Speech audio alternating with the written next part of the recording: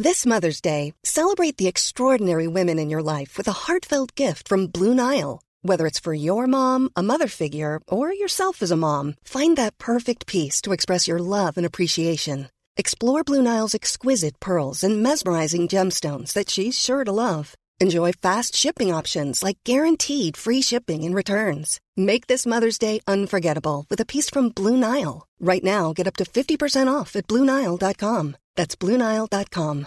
Hey, I'm Ryan Reynolds. At Mint Mobile, we like to do the opposite of what Big Wireless does. They charge you a lot, we charge you a little. So naturally, when they announced they'd be raising their prices due to inflation, we decided to deflate our prices due to not hating you. That's right. We're cutting the price of Mint Unlimited from $30 a month to just $15 a month. Give it a try at mintmobile.com/switch. $45 up front for 3 months plus taxes and fees. Promo rate for new customers for limited time. Unlimited more than 40 gigabytes per month. Slows full terms at mintmobile.com. Yeah, Salah. Oh, yeah.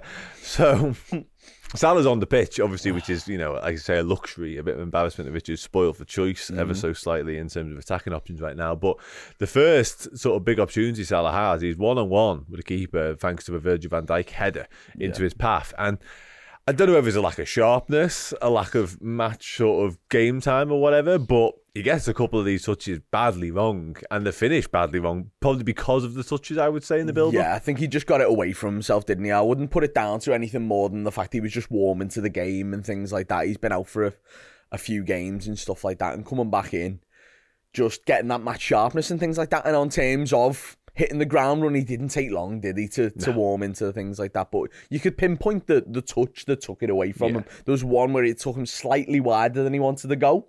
And I was like, if he'd have had a right boot, he'd have been fine. No, if it was for more than just standing on, that'd have been in the back of the net and we'd have been celebrating.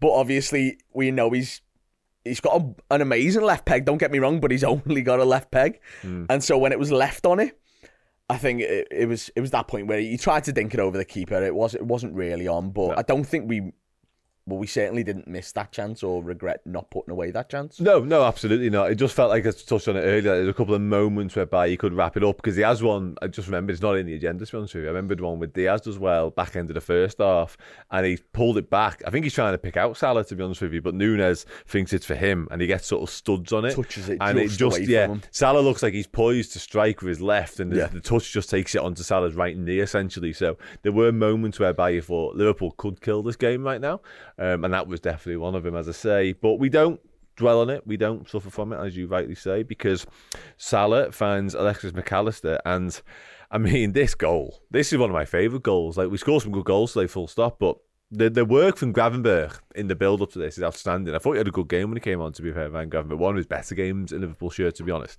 But he wins it. He wins his battle. Then he's on the front foot. He finds Salah. Salah's passed into McAllister.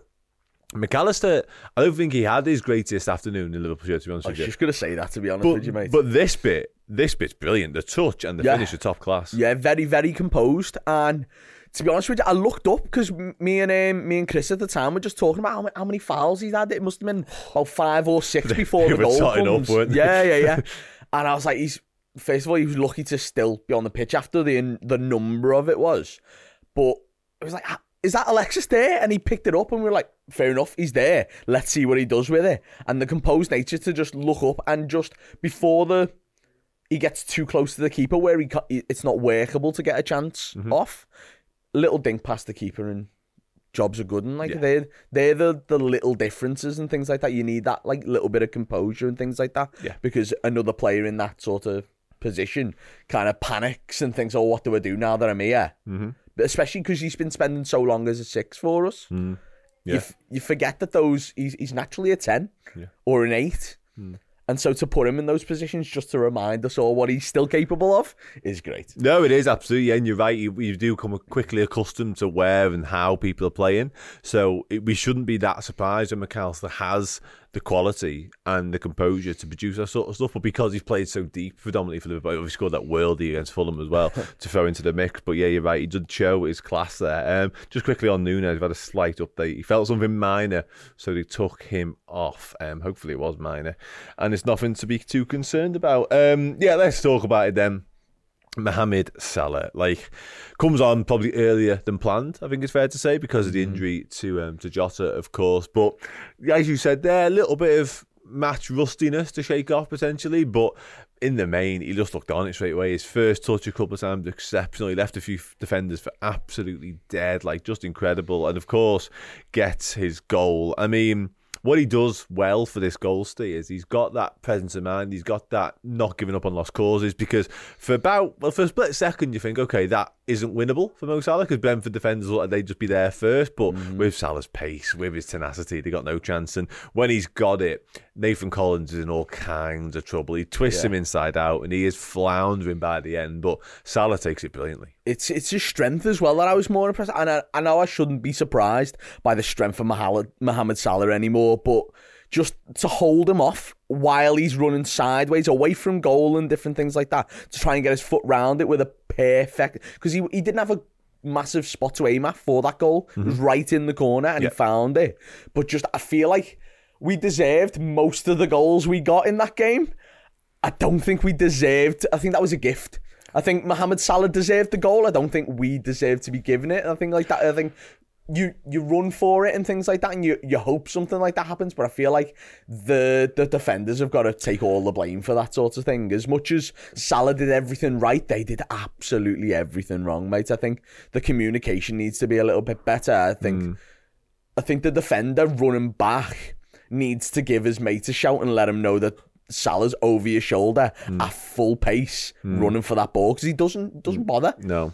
He thinks his mate's going to get to it, and he doesn't. He does cause panic, Salah, when he's having those sort of opportunities. We've seen it numerous times now, whereby defenders don't realise, he should realise, it's Mo Salah, who's been doing it for long enough, but don't quite realise just how strong he is, just how quick he is even. But as I say, he was absolutely right back on it. And it's imperative that he is, of course, because we've already touched upon, we may have lost Jota for a spell of weeks, who knows. Hopefully it is only weeks and not anything longer. Darwin Núñez, as we also know, went off at half-time. We said it's something minor, so hopefully, fingers crossed, that's not too bad. But the revolving door of injuries and fitness goes on at Liverpool, but having Salah back is just crucial, because whatever we thought of his performances at times this season, which haven't always been peak Mo Salah, what he does, comes on today, an hour's worth of footy, walks off for a goal and assist. I know TNT giving the man the match, think of that what you will, but he is just inevitable once again, just brilliant. It's output, isn't it? You know what I mean? You can say whatever you want about his performance. It's the output that matters at the end of the day, and it's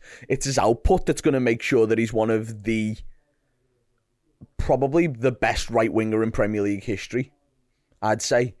And I think you can't forget that the fact that it's not every player that can do that, can flit in and out of a game and things like that. If they're having a bad game, your chances of getting a goal are usually very slim, because you need to build on that confidence, you need to build on that momentum and different things like that. But everything seems to be coming down his side as soon as he come on, especially with Bradley being there as well, which we'll come on to talk about a little bit later, I'm sure. Yeah.